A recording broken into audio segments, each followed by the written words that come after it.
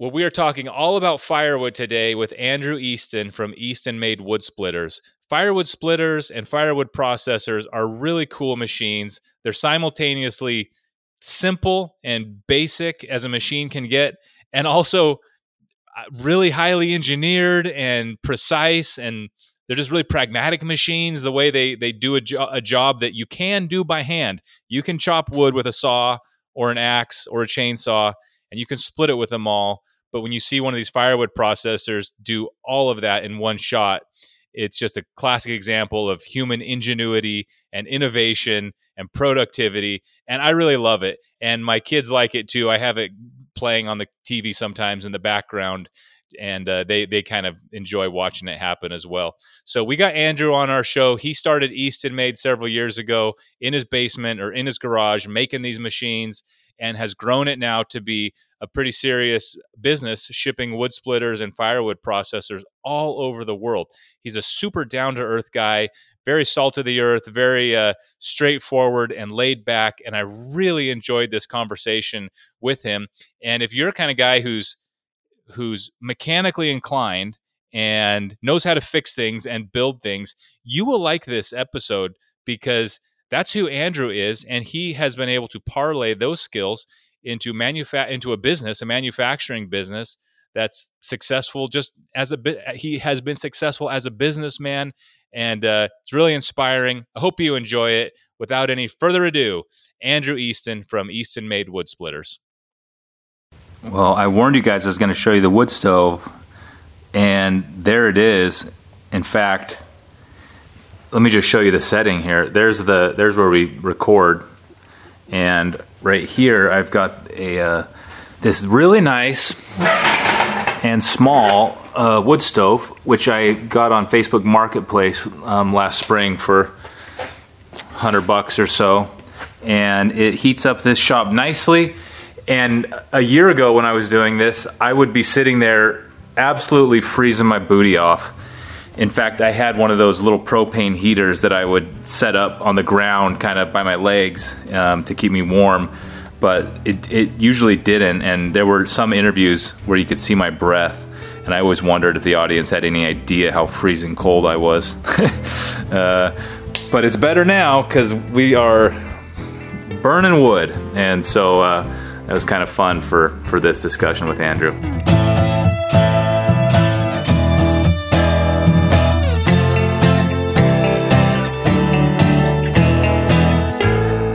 Just to start with, and I don't know either, but can you give us the backstory, but just how it is Easton Made came to be, how you got involved with splitting wood and firewood, and kind of get me and the listeners up to speed with who you are and how your company came about? Well, growing up, Dad was a logger. Dad was a logging contractor, so he had all sorts of big, heavy equipment.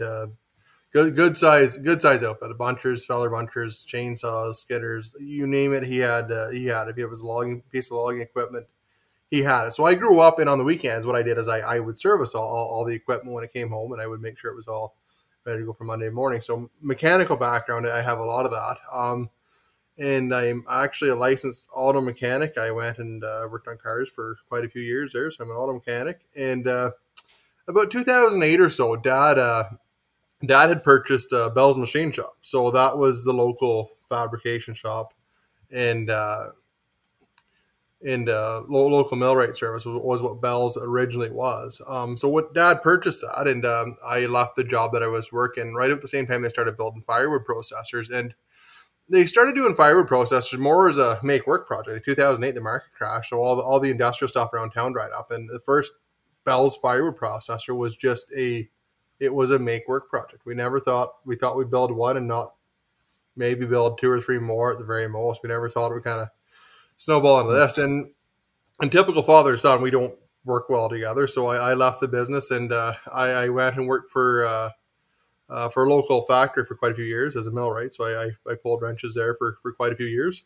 And then I came back, and I lasted about 4 months with Dad again. And then I left. I said, well, we can't. Well, this isn't going to work out for us. There's no point in this. We would get along great if we're not working together. So there's no point in just fighting. So I laughed that I started Easton Made Wood Splitters. My wife was 5 months pregnant. She thought I had lost my mind. Everybody in the neighborhood thought I was right out to lunch, gonna start building wood splitters, and that's kind of how it all started. I built one, and then the next one, I haven't. Luckily, I have since I did it. I haven't been out of work. I've always been busy. So, Well, you haven't had to work for somebody else. You've probably been working round the clock, but at least not for a paycheck, I guess. well, it's probably a lot like yourself, mate. Like I don't think I work. I tell people I'm retired. I just have fun stuff to do all day. Yeah, it's true. It's amazing, like how different it feels when you're doing it for somebody else. Like, you know, maybe even when you're a millwright or at Bell's, but versus when you're under your own flag, you're having fun. At least that's usually what it's like. I've like obviously there's been stressful days, no different than any other business, but I really enjoy what I do. I really enjoy the customers. I enjoy the people that I work with. I really do. I've got a good crew of people and a good bunch of people to support me that are just amazing to be around. So these firewood processors and wood splitters, they look kind of simple and almost Rube Goldberg, like, oh, of course, it just guts in there and breaks it apart. But I know there's probably a pretty serious amount of engineering and testing that goes into it. And so I get you've got experience with all these things, but talk a little bit about the engineering and maybe your team and who kind of helps dial these things in, because there's a lot of homemade wood splitters and wood processors out there that probably don't produce half the amount of output as one that's been dialed in. So talk about the engineering and your team and kind of how that all works. The first Easton Made Wood Splitter, I actually learned AutoCAD myself. I had a couple of beers and sat down on the computer and learned AutoCAD. And obviously, I'm a mechanic. I don't have the expertise as the help I now have working for me. The guys that I have working for me now are incredible. We use a program called SolidWorks that we can pretty well design everything fit finish right to a T on the computer. And the nice thing about it too is like all the people that are working for us are genuinely interested in what we're doing. So like trial and error stuff is normally pretty quick and easy to prototype and get out there. And we have a wood yard here that we'll try stuff, and we'll literally try and break stuff. Like we'll go right out of our way to make sure that when a customer gets it, it's going to be a good piece of equipment. And if it broke a 1/4 inch, we make it 3/4 inch. We just make it really, really heavy. And with the wood splitter too, you really got to consider how much is binding. In terms of performance, it's a lot more basic than what a lot of people probably think it is. You just need to be conscious of pump flows and how fast things move and how much oil, especially with wood splitters, how much oil you have to move at once, because it's once you're dealing with the speeds that we're dealing with, you're moving an awful lot of hydraulic oil, so you have to have everything sized accordingly to be able to do that.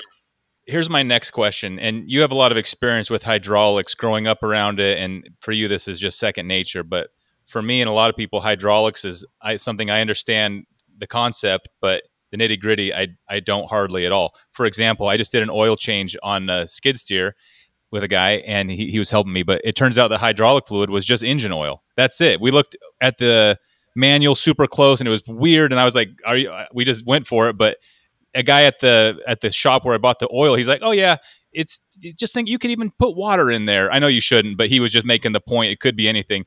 So in terms of wood splitters and the hydraulics that are used there, in terms of the logging equipment that you're working on, can you just talk about hydraulics a little bit, big picture? Is it kind of the same basic concepts across all of these machines?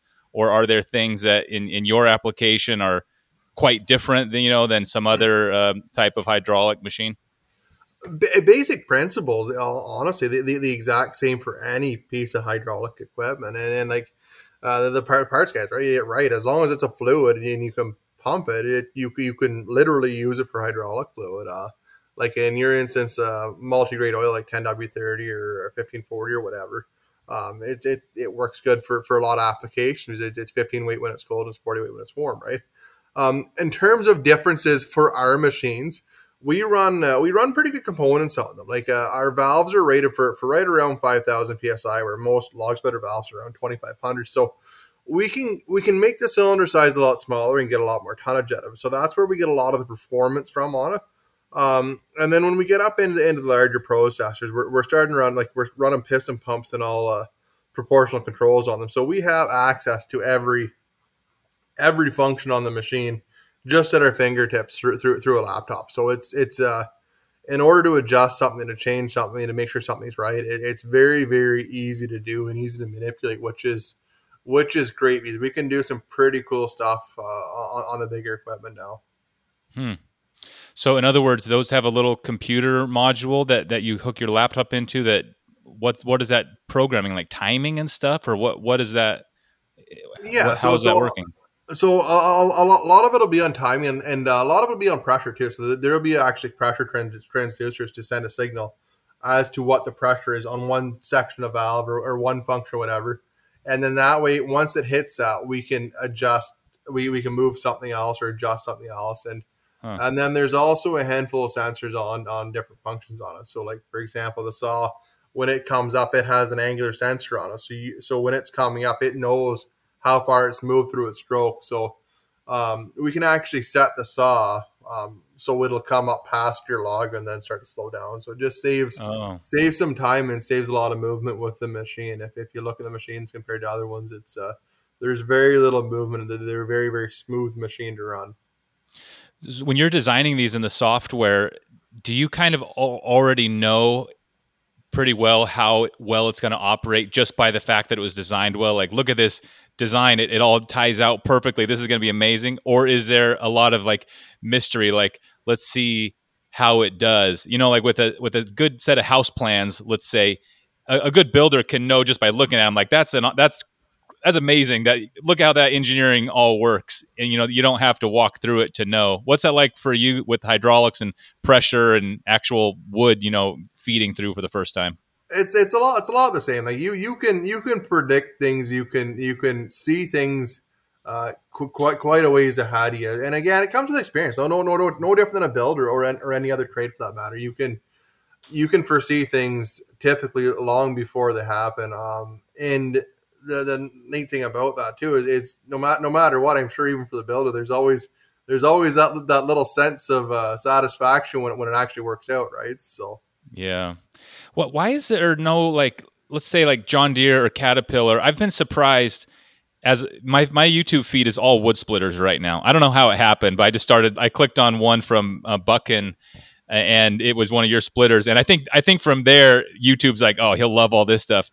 Anyways, I've been surprised that there's not like John Deere and Caterpillar and Case wood splitters like all the other equipment. And it's mostly, boutique kind of smaller wood splitting outfits. Why do you think that is? I honestly don't know. Like, I think it's one of those things that a lot of bigger manufacturers for some reason don't really want to get into it, and I don't know why. Like, honestly, it's been profitable for me, obviously, and I've had incredibly good luck with it. And like, I don't know why like a brand like Land Pride or something like that wouldn't take something like this on to do it. I don't know if there's maybe if they don't feel there's quite the volume there, but I know from my experience, there's a pretty huge market there, especially once you go globally. Like, we've started shipping machines to the UK and Australia, New Zealand, and stuff. So there's a huge global market there, especially having the resources that those companies would have to be able to move things and the logistics teams they would have. I would think it'd be very, very simple for them to do that and make a profitable business out of it. Yeah, or like Vermeer, they're already doing all these wood products. Like, why is there not a big firewood processor? You know what? Maybe it is, like, at least among tractors, there's a lot of components that overlap, that they're kind of just taking a lot of the same parts and pieces. And maybe on a firewood processor, it's like, it's more complete retooling than, just making a new size of a tractor for, John Deere or something. Maybe it really is a whole different animal. I think that would be a lot of, like, I know myself, like, we've like, just having the knowledge and basic understanding of it. It takes a while to it's it'd be no different than building any other piece of equipment for that. Yeah. Once you have experience with doing it, you can foresee what's going to happen. Maybe that's it, that they just can't be bothered with it if they're already profitable doing it. I don't know why a company like Vermeer, I'm surprised Vermeer doesn't kind of step into the ring with that too, but Vermeer would do like drastically more chippers than we would ever do processors, and I would think that there'd be way more market for process or for chippers than there ever would be for processors. Yeah, that's true. And there's also like a regional aspect. Firewood doesn't get burned near the extent in the lower United States, and certainly like some countries even burn a lot less wood than you up in Canada. So it could just be like it does their supply chain is all oriented maybe in other parts of the world where firewood's just not really as big a market as what you guys are involved with. I guess you're shipping them all over the world anyway. So yeah, we've sent them just about everywhere, even places where you wouldn't think you'd sell a lot of wood splitters, like hotter climates. Like we have them there. Obviously not as many as in the northern part of the country here, and but on that note, like I think you're exactly right with that, because once you go further south, the population gets greater. You go to different areas, and there's more people to buy stuff, and a lot more demand. In terms of it's the end of 2021 right now, and in the US supply chains are kind of messed up. We've got shortages. I've got things I've been ordering on Amazon that are like not showing up, that I think it's related to that. So what's it been like for you guys? Have you been dealing with the impact to acquiring parts and pieces for your machines, or what's the impact been like up there? You definitely have to be dynamic with it. You definitely have to be on the ball and be creative sometimes. For the most part, like most of our hard components, like valves, pumps, stuff like that, we have some pretty good suppliers for that. Pretty good people that we've partnered with. We haven't seen too much of a supply chain issue with it. We try to be pretty proactive with things too. Like even right now, like we're booking probably 40 weeks out for parts. Wow. Like we have POs in that far. We're looking to get out to about 52 weeks. And most suppliers are asking for that now. Wow. In the instance that if this would have happened 4 or 5 years ago when I first started doing it, it would be very, very difficult to get stuff. It'd be very difficult to plan things. Where now now that we have a really, really good established business, it's not as nerve wracking to put in a PO that's out 52 weeks for us. We know we can build so many machines a day, a week, a month, sort of thing. So it's not too bad in that respect. We still have a handful of smaller items that are tricky to get your hands on. I don't know why. Like trailer wheels are tricky. A lot of trailer parts that are hard to get your hand on, and it seems to be the more basic stuff it seems to be more difficult to get. And obviously, you can't send a wood splitter out with the wheels on it, right? So you're missing one wheel. It kind of holds up the whole production line, but. Again, we have a really incredible team here that is really good at kind of staying ahead of it, and different supply chains and different avenues that we've used in order to stay on top of things. So, wow. So it makes perfect sense with your background how you've been able to develop great wood splitters and firewood processors, but most of what you do, at least it seems to me, like running this business and procuring parts and managing this big team and all that is actually just as complicated and maybe difficult. How have you become? To what do you attribute your success at running a business? Considering, like you said, you have the hands-on mechanical side on lockdown. To what do you attribute like picking up the business side of this? My dad's always been a business owner. My mother too. Both of them are entrepreneurs. Dad's a lot more hyper than I am, but he's very, very crafty. But I've had good people around me. Like this isn't a one man show by no means at all. I have an incredible team of people, and as you grow, you get more people, and you put different people and delegate. And I think that was the hardest part for me to do. Is years ago, I would try and literally do everything myself. I would do everything from one end of it to the other end of it, and I've learned that you can't do that. You just can't. Like you get to a certain point, and you have to more delegate and make sure you put the right people in charge of certain things to make sure stuff happens and stuff is done. And communication's key with it. If you can't communicate with people, if you can't let people know what's going on or how you feel or what the next step is, they'll never know. Like I think most people are genuinely showing up to work to try and do their best. And that's certainly the case for our team here. So. Wow. What is there one part of the business that you particularly enjoy? For example, assembling or work, like your time as a mechanic, I got to think to some extent you enjoy that. If you had like a day with nothing pressing, where would you go at the business, and what would you spend your time working on?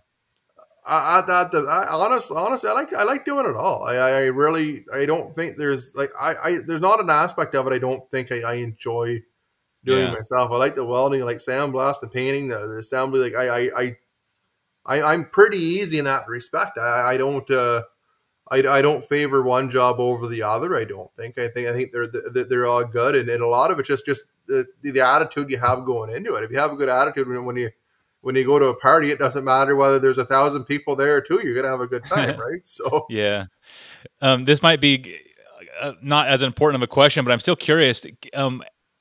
What brought you to picking these cool colors of orange and blue for your splitters? Well, that's a good story. Actually, we're gonna try and do a YouTube video on that one day. I've got it wrote down on my list of videos. We were actually you don't have to spoil it, but they are so beautiful, and I figured there's probably a reason why. I wouldn't have painted them orange or blue. I'll tell you that right now. I told them they were nuts. Wow, that is so funny. I had just started East of me. Like literally a couple of weeks into it, sort of thing, and having a couple of beers with friends at the local pub here, and we were sitting there and we were talking about, oh, I gotta paint this machine. I just finished fabbing the first one up. Oh, I gotta paint this machine, and I said it's got to be two-tone. Like, it doesn't matter. Yeah. If you paint something one solid color, it just doesn't stand out. It doesn't have the same impact on people. And there was already the Timberwolf was red and silver. Built Rate was blue and green, or black and green, and Corking. There's already a lot of different colors. And sure, I've always liked orange. So, well, I should paint it orange. And then my friend's wife from across the table, orange and blue. I want to paint him Denver Broncos. I said, you're right, Uncle Lad. You're not going to paint something orange and blue. And then my wife's a hairdresser, so she's Stacy's. Again, she owns her own business, and she's very, very gifted at what she does, and obviously knows a lot about colors. Oh no, they're complementary colors. They'll go good. And you think about, like, Edmonton Oilers, Nashville Predators, New York Islanders, orange and blue are complementary colors, so they actually look good together. I thought they were right out to lunch. There's no way I was. That's funny. I've always, since I was a little kid, really liked orange and blue as a combo. I don't know why. It wasn't for any particular reason. As a side story, though, when I was a little kid, my grandpa had a storage business, and the sign I remember was yellow and red, and I really didn't like those two colors. I associated them with like Ronald McDonald, and like, I don't know, it just felt like kind of circusy, yellow and red. Later in my life, my dad, who our listeners of course know really well, he built a sawmill, and later when he got it back later, he painted it new, and he painted it yellow and red again. And I remember thinking again, like, oh my gosh, here's this yellow and red. I don't get it. Anyways, what I built a storage business a couple years ago, and I don't know what it was, but when the time came to like make a sign, it was yellow and red. It was just like, it was like for some reason, like that's the first storage business I saw. It stood out to me all those times. I don't know what it was, but these colors kind of like present themselves, and I love it now. But there's always a little more to it. So I'll be looking forward to hearing the full deep story about that on your channel. Well, that's really cool. I really thought they were out to lunch, and I thought, well, all I can do is try. Like, it turned, obviously they look really, really sharp. And the biggest thing for me is I wanted to, with any business like this, an important end of its branding, right? Yeah, it's just no different than a John Deere tractor. You see a John Deere tractor from a mile away, you know it's a John Deere tractor. It's yellow and green, right?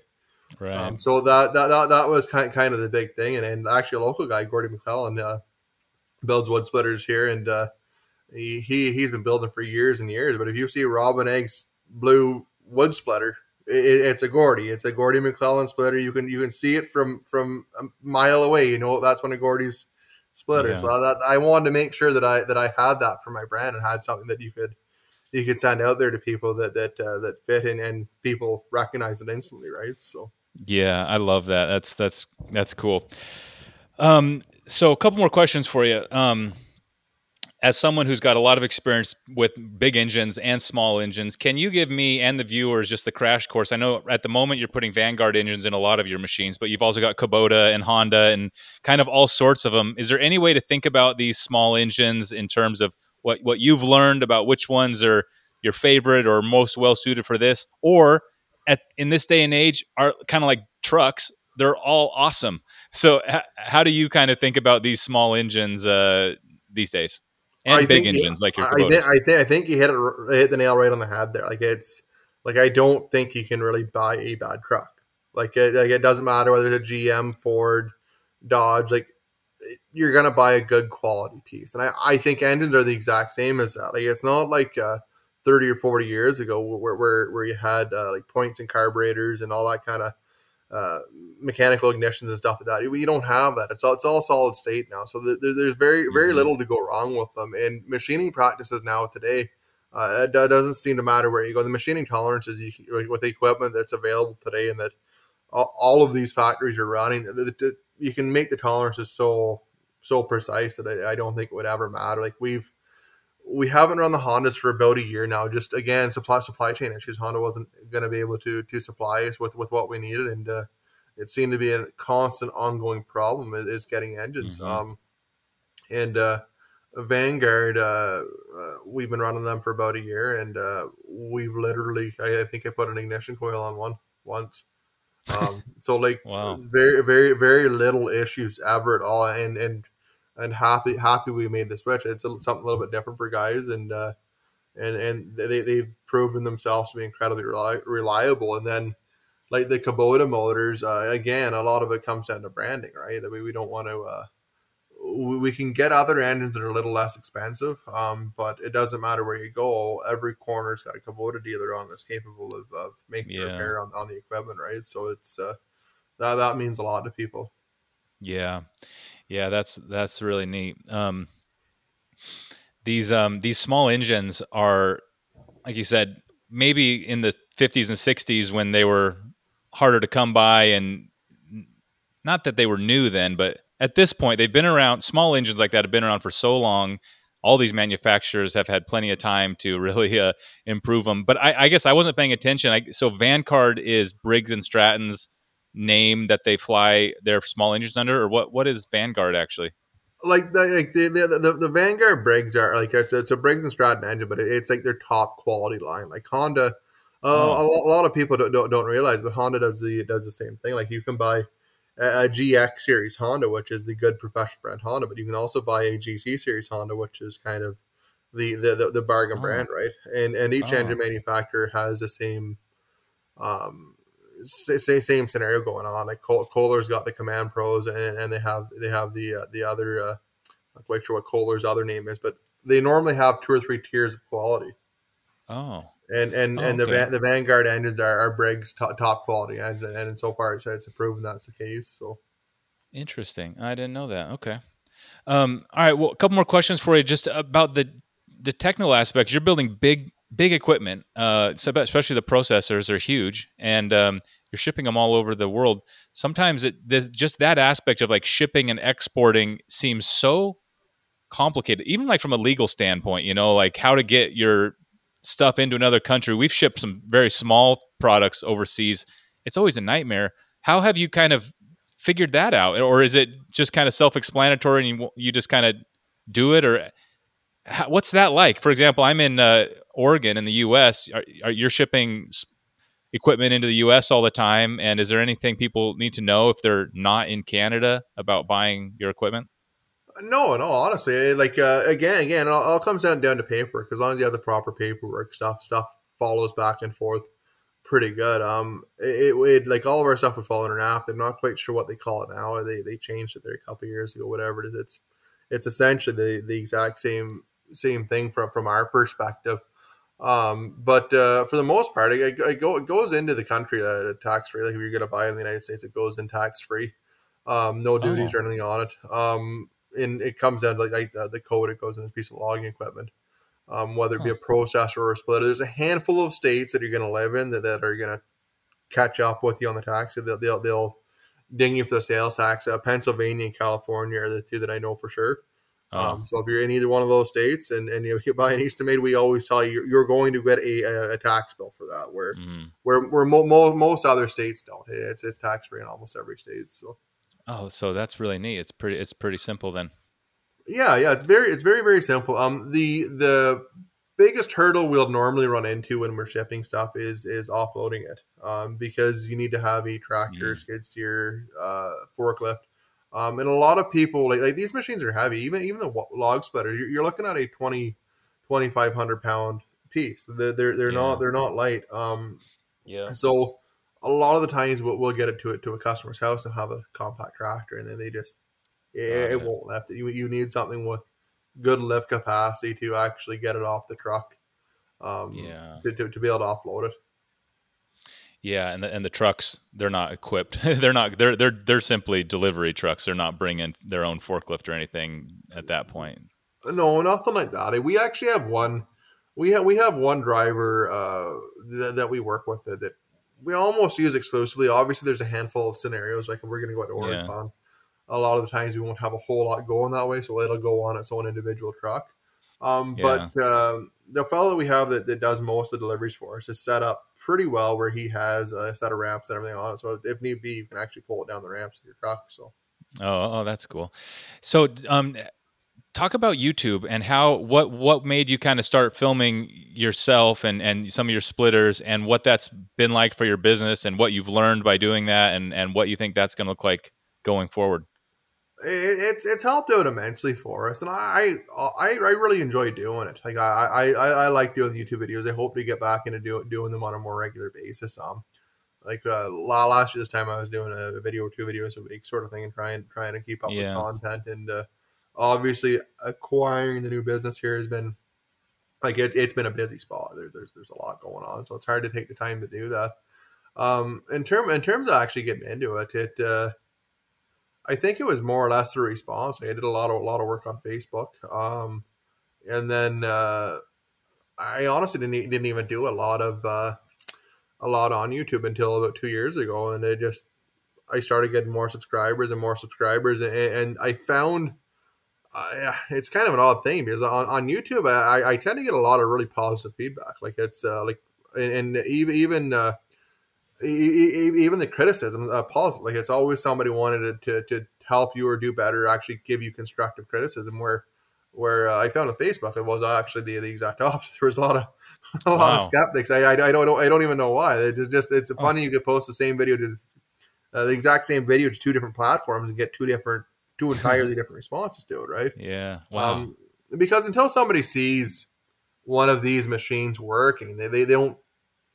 A lot of people don't understand. They're like, well, that's a lot of money for wood splitter. Well, you're right, but I like to compare it to like a 0-turn lawn tractor. I like that. That's the analogy I always try to use with people is you can buy like your standard ride-on mower and do 1 acre or 2 acres of grass. But if you're going to get in the business cutting grass, you're going to go buy a 0-turn. Yeah. Or if you have a lot of grass to cut and you want something good, you're going to buy a 0-turn. You're going to buy a proper mower, right? So. Yeah. That's a good analogy. What's the fire in terms of the firewood business? I know there are people, in areas who have in some cases massive businesses of, producing firewood and shipping it. But then there's also a lot of people, it's just kind of a hobby or a side hustle or just like almost like a hobby, I guess, even just for the fun of it. So how do you describe the firewood industry in terms of how many people are dead serious, how many people are just having fun with their kids, and how many people just like busting wood? What's it like if there was a mix? It is a wild spread from one spectrum to the other to the guy that just want, like we've had people that literally will buy one to do a couple of quarter wood a year, which is fantastic. They just and it's worked out well for a lot of guys. Like in terms of investment, like most people, if they bought a machine 2 or 3 years ago, they're able to sell for actually more money than they paid for it. So sure. In terms of investment, it's been pretty good for a lot of people, but. You can go right from somebody that's doing it just to have some beer money at the end of the week to people that are having incredible businesses from doing firewood, and it's like we deal with everybody right from one end to the other. With the processors, we have guys that don't turn them off. They literally run them all of the time. Wow. Like they turn them off to put fuel in them, and they might shut it down for like, but they'll run them all day, every day. Wow. They turn them off on like Christmas and New Year's, basically. Yeah, yeah, it's sort of like 7-Eleven. Yeah. Yeah. So Um, that it's all about getting logs, really. So for these guys, they're purchasing logs from like what, like stuff that wasn't good enough for the sawmill, or where do these guys get logs on a scale, big enough or like yourself, you have a wood yard in your near your shop there, I've seen. And could you describe like where firewood kind of comes from on the commercial aspect for people? again, a lot of it comes down to relationships, like and getting out and talking to people, because there's most area there's quite a few loggers around that will bring you a steady supply, especially for a firewood processor. You can run really dirty stuff through one, but you simply don't make any time with it. You can split it, Mm, you can run it, you can manipulate it, but it's no different than anything else. You have to start with a good product in order to make a really good product, right? mm, But for the most part, it'll be stuff that's in between.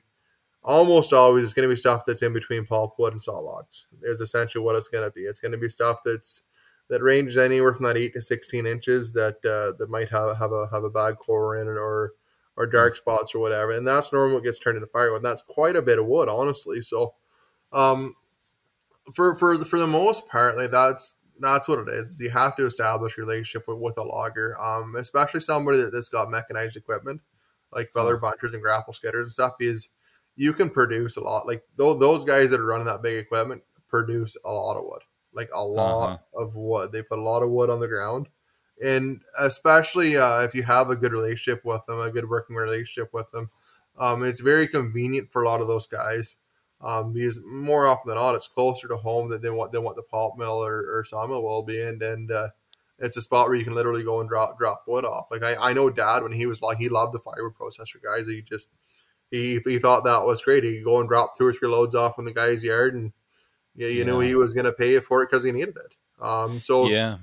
once you have that good working relationship with somebody, it tends not to be that big of a deal. And then again, it's a relationship with any business. I think that's a lot of things that people forget is the whole thing is a relationship. Whether it's between you and a supplier, you and a customer. So Wow.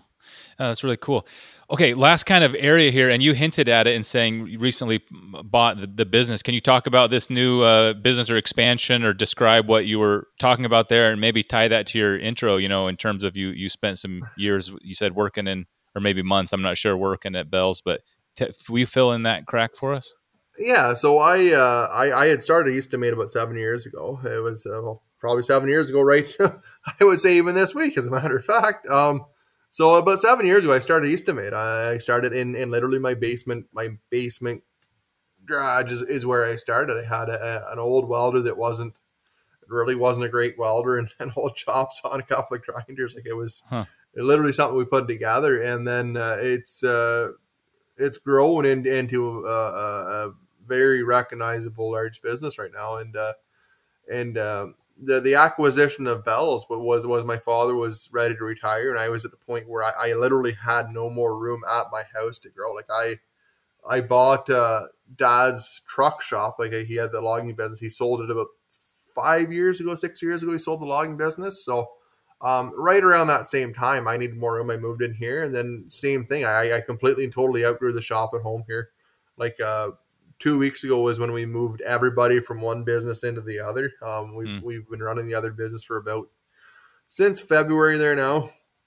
So whatever that works out to 8 or 9 months. Yeah. And the the shop here was just completely full. That you couldn't jam another piece of equipment in it, another chunk of steel. So Yeah. and they got the guys that worked for me did a really good job of what they had to work with. Like biggest thing with it is staying organized, right, and Yeah. doing the best and having a good attitude with it. So we purchased I purchased Bell's Machine Shop off my father. He was ready to retire. So yeah, the timing of it worked out really really well.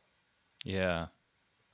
He must be so, I don't know, proud seeing you like spin up Easton Made and now take over. That's got to just be like best case scenario for him and you and everybody, I would think. I'm sure it's complicated, but still, that just seems like such a cool twist.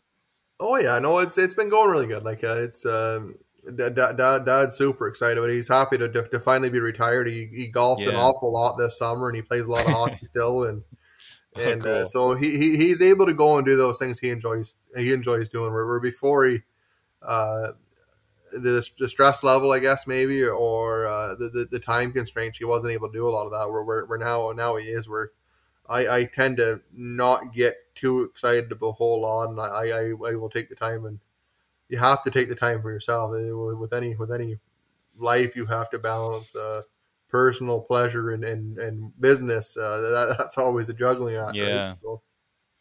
Well, that's great, Andrew. Well, I can't thank you enough for coming on. My last question, if you had to attribute, I don't know, one thing about yourself or personality, or one, I don't know, piece of advice for someone who's not necessarily interested in splitters, of course, but this is a really just a kind of classic story of a guy, with, dirt under his fingernails and more of the mechanical knowledge, taking that and really making a neat business. So to what do you attribute that, or what would you say to someone who's has those same types of hopes and dreams for themselves?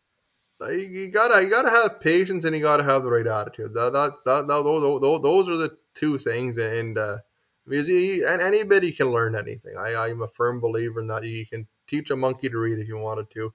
But you have to have the patience to be able to do that, and you have to have the right attitude for it. Obviously, you have to have a certain level of drive to do that. But if you have the right attitude, and you're going to be able to do it, you have the right attitude to want to get up and do it every day.